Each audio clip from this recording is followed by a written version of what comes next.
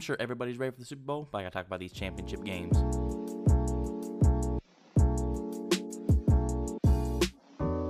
Alright everybody, let's talk about these NFL playoff conference championship games. Now I know last week I did take off. I've been super busy with school starting and work. I just had to miss that week. But I am back to talk about the conference championship games. And of course, we're going to start just like TV schedule went. We're going to talk about the NFC championship first. Now, Tom Brady continues to amaze me. And I don't know why I continue to be amazed by Tom Brady when he's done this year after year. He is now going to his 10th Super Bowl. And he's won 6 of them. Let's hope it's not a 7th. This year is maybe respect the greatness that Tom Brady has. And the fact that he's been able to do this now with 2 different teams. I know he did it for 20 years with the Patriots, but now that he's doing it with the Bucs in a different conference and still able to get to the Super Bowl, even though everybody doubted him. I doubted him for sure. Beginning of the year, I thought, this might be a fringe playoff team. There's no way they're getting to the Super Bowl. And they continued to amaze me and made it to the Super Bowl now. And Tom Brady, where he didn't have the most fantastic game, he did have 3 picks in this game. He did have 3 touchdowns, but the fact that he was able to go out there at 43 years old and still get this done and lead his team to a Super Bowl is amazing. He was throwing some passes that I've honestly barely ever seen Tom Brady make. He's able to throw downfield more with Bruce Arians' offense.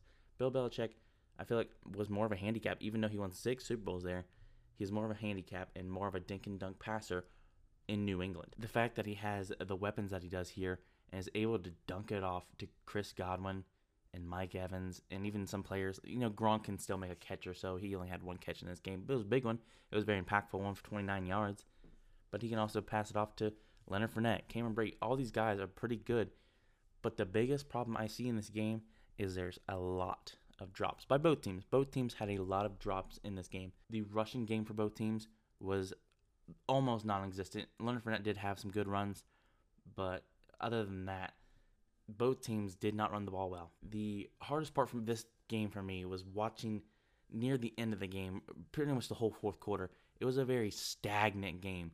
It was a point where the Packers could come back and win, but everything was just very stagnant. And honestly, the biggest thing I need to say about the Packers is that when you're in the red zone, I understand that Davante Adams is your biggest threat, and he's got it done time after time for you this year, but you can't always rely on trying to get the ball to one player when they know that you're going to him. I watched one time, they were in the red zone. They were at the 5-yard line, I'm pretty sure, and they passed the ball 3 times in a row to Davante Adams and no touchdown. They ended a field goal. It just wasn't fun to watch them just pass and pass and pass to Davante Adams. I understand that you have the chance getting there, but give the ball to Aaron Jones for the first down, and then try to pass it to Davante Adams. That doesn't work. Go somewhere else. If you have to, go on Allen Lazard, go to Marquez Valdes-Scantling, go to Mercedes Lewis, go to Robert Tonyan. I don't care. Just don't always try to go on to Davante Adams because they know that they're going to throw there. Davante Adams honestly had a very disappointing game for me. He did have 9 catches, 67 yards, and a touchdown, but he was targeted 15 times. You're telling me 6 times you couldn't make a catch on the ball? I mean, that was pretty sus to me, but that wasn't the only problem that the Packers had. Aaron Rodgers did play a game just like we thought he would until the end. There was a lot of suspect throws out there that I couldn't wrap my head around. I mean, he did only have 15 incompletions, but some of them incompletions for me were just mind-blowing that Aaron Rodgers was making these after what we saw in the entire season leading up to this point. There was a hit in this game by Carlton Davis, a defensive back for the Buccaneers. They called an unnecessary roughness on this. And if you heard the announcers, I think I heard a fan yell that it was targeting. I saw them throw the flag, and I'm like, oh, here we go. Another targeting call that I did not agree with because, I mean, there was no way. He didn't have his head down that much at all. I mean, he had his head cocked back just a tiny bit so you could tell. Technically, it was almost a defenseless receiver. But I'm glad that they did not call targeting on this call, because targeting has become one of those fouls in the NFL that is just rampant and way overblown. And same thing in college football. It's just too much. I understand everybody hates the call. It does make sense, but there's just way too many gray areas in the call. Speaking of calls in this game, I understand letting the guys play. Let them play. Let them duke it out. Let them grab each other a little bit, have a little hands on there. But you have to stay consistent. You can't just call, mostly the first 3 quarters, you can't just call everything just knick-knack fouls. You can't call them. And then by the end, you're calling things on where they're barely just grabbing jerseys. There are plenty of plays in this game that the Packers receivers are getting held and pretty much pass interference on them. It was happening on both sides, but you could definitely tell because of the evidence that came out after the game where you could see numerous times where Packers receivers were getting held, and then by the end they called a pass interference for Tyler Johnson to get a first down. I didn't like this call. Mostly, you let them play all day where they're just barely touching each other and knick-knack foul, and then they're not getting any flags or anything. But then you have this where the defender didn't even have a hold of his technical jersey. They have these tear-away parts of, like receivers and running backs have these tear-away parts of their shirts that hang down a little bit. So if somebody comes on them, they pull it and they can get away from them. So to me, I don't think you can call holding when it's technically not even a part of it, because it's designed for the receiver to get away from the defenders if they're just trying to pull them down by the jersey type of tackle. But I guess I'm not a referee. I'm not a person in the NFL to even make any judgment calls. But other plays that didn't make sense in this game was, why did Matt LaFleur kick a field goal? You're down by 8. You have Aaron Rodgers, and you're in the red zone. Why not try to go for it and have the chance of winning then, instead putting the ball in Tom Brady's hands and him able to just get rid of the clock? I don't understand Matt LaFleur's logic behind this one, but he did have a smart call in there right after the 2-minute warning. It was, 2nd and 2 or so, and he knew that how many times he had left that he could be able to give them a first down, even though because they would have got first down maybe the next play, then that would just reset and have the time clock run down. He then just called everybody offsides. I don't know why Tampa Bay decided to accept the penalty, beyond me, but it was a very smart call by Matt LaFleur to give them a first down instead of them going on 2nd down, trying to get the first down, and if they did the first down, the time would be running down the whole time. Genius call that. Honestly, I saw it happen, I'm like, wow. That was genius. One play on the defense that I want to talk about, and then I'll talk about the overall defense for the Packers, is that Kevin King, he had a very up and down game. I saw him making plays at times and then giving up touchdowns. I know he gave up, I believe 2 touchdowns he gave up personally. But then other games I saw him batting the ball away, and he was one of the leading tacklers on the team. You can't have a very up and down game like that in this NFC Championship against Tom Brady, because then he's going to target you no matter what, because he believes that 50% of the time he's going to be able to get a touchdown, or at least get a big gain off of you. But the whole Packers defense, the fact that you could only sack 1 time, and you have players like Zadarius Smith, Kenny Clark, both on the front lines, it just didn't make sense to me that you only sacked him 1 time. When the Buccaneers' offensive line is honestly young, like players like Tristan Wirfs, they're good players, so I guess it does make sense. And then on the other side, on the flip side of things, their offensive line, the Packers' offensive line, gave up way too many sacks. I think Aaron Rodgers was sacked around 5 times in this game, and it just did not help them. And I guess that's the reason the Bucs are going to the Super Bowl. Of course, the Bucs won 31-26. After this game, Aaron Rodgers said that there's a possibility of a lot of change that's going to happen in Green Bay, and there's a possibility that something could happen with him. I don't see him ever playing for another team, but if there's a possibility, that's going to be super weird. Could he retire? I guess so. The Packers, of course, controversially took Jordan Love in this past year's draft without getting Aaron Rodgers any help. So I guess we'll see what happens to Green Bay. I don't see anything happening really dramatic. I don't see Aaron Rodgers leaving, but I've been wrong plenty of times, and this could be one of them.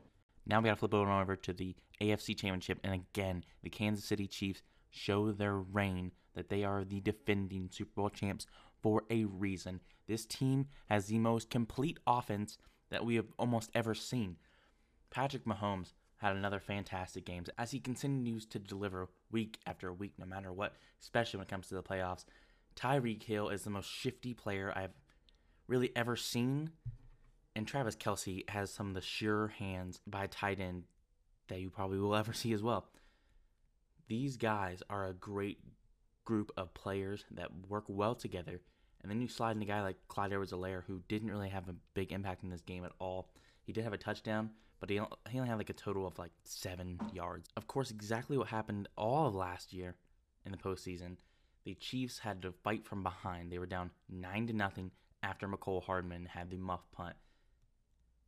And realistically, I think everybody, I knew that the Chiefs were not out of this game whatsoever. They played from behind so much, and they've been battle tested. And the time it came to even halftime, it was 21-12. Mecole Hardman decided to prove himself after he had a big 50-yard run and was able to get in the end zone and a pass for about 4 yards, I believe. Mecole Hardman was an up and down. He was a story. It wasn't even really a roller coaster ride for him. It was just dip from the muff punt, and then everything was up from there. He made a huge impact on the game. Granted, he technically only had 2 plays, but those 2 plays were a touchdown and a 50-yard run. The fact that you're able to come back from that is something that many players can't do. Many players have one bad play, and that lets the ruin the game for them. But Travis Kelce, 13 catches, 118 yards, and 2 touchdowns. He has the most sure hands I've ever seen. You can pass this ball to him, and he will catch it no matter what. And then Tyreek Hill as well. 9 catches, 172 yards. Didn't have a touchdown or anything, but he got them down the field no matter what. He was able to catch passes, shift his way through anyone. He turns plays from 10-yard gains into 50-yard gains. He's not the biggest guy. He technically is one of the fastest. That's not exactly what his biggest thing is.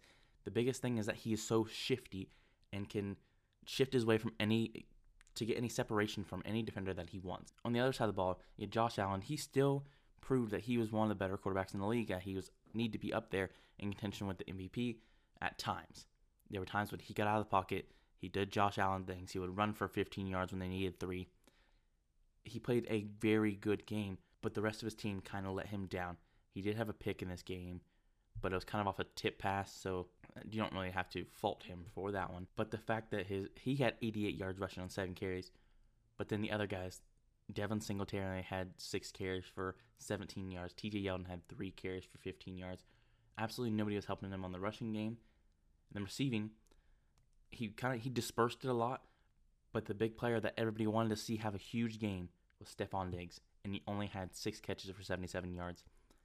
Granted, that is 12.8 yards per catch, but he's a big play guy, and he just never had one of those big plays. Cole Beasley shows that he is one of the best slot receivers in the game still at 31 years old. 7 catches, 88 yards, was very impactful for them moving the ball down the field.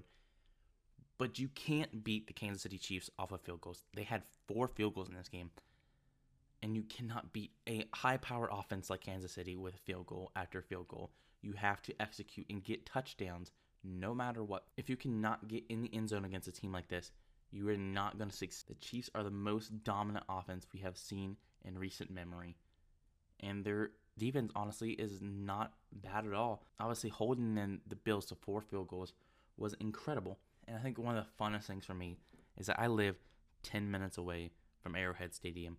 And winning games like this, just hearing the fireworks going off just by opening my window, it's such a fun feeling living here and having this time with such a great team that these guys complement themselves so much. Because you could give the ball to Patrick Mahomes and he can be elusive. He can get the ball, he can sidearm any ball, he can get it out of any sack. He can almost get sacked and slide on the ball out of there and pass for 15 yards to Travis Kelce. Travis Kelce having some of the best hands, and he's a great blocker as well. And then the shiftiness of Tyreek Hill. I don't know how you stop a team like this. I feel like, honestly, in regular season for this Chiefs team, they coast. You think everybody circles the calendar of they want to beat the Chiefs because they want to beat the reigning Super Bowl champs. They went 14-2 this year, losing a Week 17 game against the Chargers. That didn't matter. They didn't even start Mahomes or most of the starters. They kind of coasted, if you think about it. They lost to the Raiders and Chargers. Again, like the Chargers said, Chargers did not matter. The Raiders game, yeah, that happened. Whatever. And then they came back and beat the Raiders the second time around because I think they just wanted to improve themselves. But they coast through the regular season because they are a different monster in the playoffs. The playoffs are where the Chiefs reign supreme right now. If you think about last year, of course, they won the Super Bowl. Year before that, they were in the AFC Championship game, and Dee Ford went offsides and ruined the game for them. And, of course, the overtime rule is still a flawed system because the fact that the team that doesn't get the ball does not get a chance at all to match the team that gets the ball if they get a touchdown. It doesn't make sense to me at all. I think I understand now that they've implemented the rule where if they kick a field goal, then they get the ball. But if they get a touchdown, it's over. And now Patrick Mahomes is going to face Tom Brady on an even bigger scale in the Super Bowl. But of course, it has to be in Tampa. Of course, Tampa Bay now being the first team to ever host their own Super Bowl. But Title Town still rolls through Kansas City. Kansas City is still the more complete team. Yes, the Bucs have Tom Brady, and you can never really go against Tom Brady. But Patrick Mahomes he's not even the next coming of Tom Brady because they play completely different games. Tom Brady does not use his legs whatsoever. Patrick Mahomes is so much more elusive than him. And Tom Brady is able to just sit back in the pocket, throw dink and dunk passes if he wants. Granted, yes, Tyreek Hill can make that happen for Patrick Mahomes by being so shifty, but they don't do that. They go deep. They try to get in the different pockets, and it just works out for them. And I do think that the Chiefs are going to win the Super Bowl again, no matter what. The Chiefs are the more complete team. Obviously on offense, I don't know how the Bucs defense, the only way the Bucs defense is going to stop Mahomes is if they get hurt. Now, Mahomes, he went through concussion protocol, went perfect for him, but then he also had turf toe in this game, and you could not tell at all. Besides one time I saw him when he took a knee right at the end of the game, I could tell there's a little bit going on with his foot. But the fact that it took all the way to the end of the game for me to notice anything going on with the foot is pretty ballsy by Patrick Mahomes. Honestly, people think about turf toe and think it's a wimpy injury, but it's not. Turf toe is actually a very impactful injury and can ruin people's careers. I know it sounds crazy, but it happens, and the fact that he was out there playing the game and nobody even could tell that he had a turf toe injury is very good by Patrick Mahomes, and he would heal that up by 2 weeks from now, going against Tampa Bay in the Super Bowl and winning another one. I can't wait to have the Chiefs be in Super Bowl champs again, living here. I know last year I went to the Super Bowl parade, but I don't think they're going to have it this year, obviously because of COVID. But damn, that would be fun to go to a Super Bowl parade again here. It was such a fun atmosphere, seeing all the players and all the community coming together. There was over 1 million people there. Of course, we can't have something like that. I think there were 7,000 fans in the stadium last night. But I think it'd be really fun if we could do something for the Chiefs for the Super Bowl again, if they win it, which I believe they will. So, I mean, I'm just geeked up for the Super Bowl again because I live here near Kansas City. It's what it is. It makes me feel happy that I made the move to here. I made the move here at the right time. It's perfect for a person who loves sports and a person who loves football mostly to be here in a Super Bowl championship town year after year now, and I hope it continues. Granted, I want my Bengals to do well, and I want them to come up the ranks and hopefully win a Super Bowl one time, but living here in Kansas City is so much fun when the Chiefs are Super Bowl champion. That's all I got for you guys. Peace.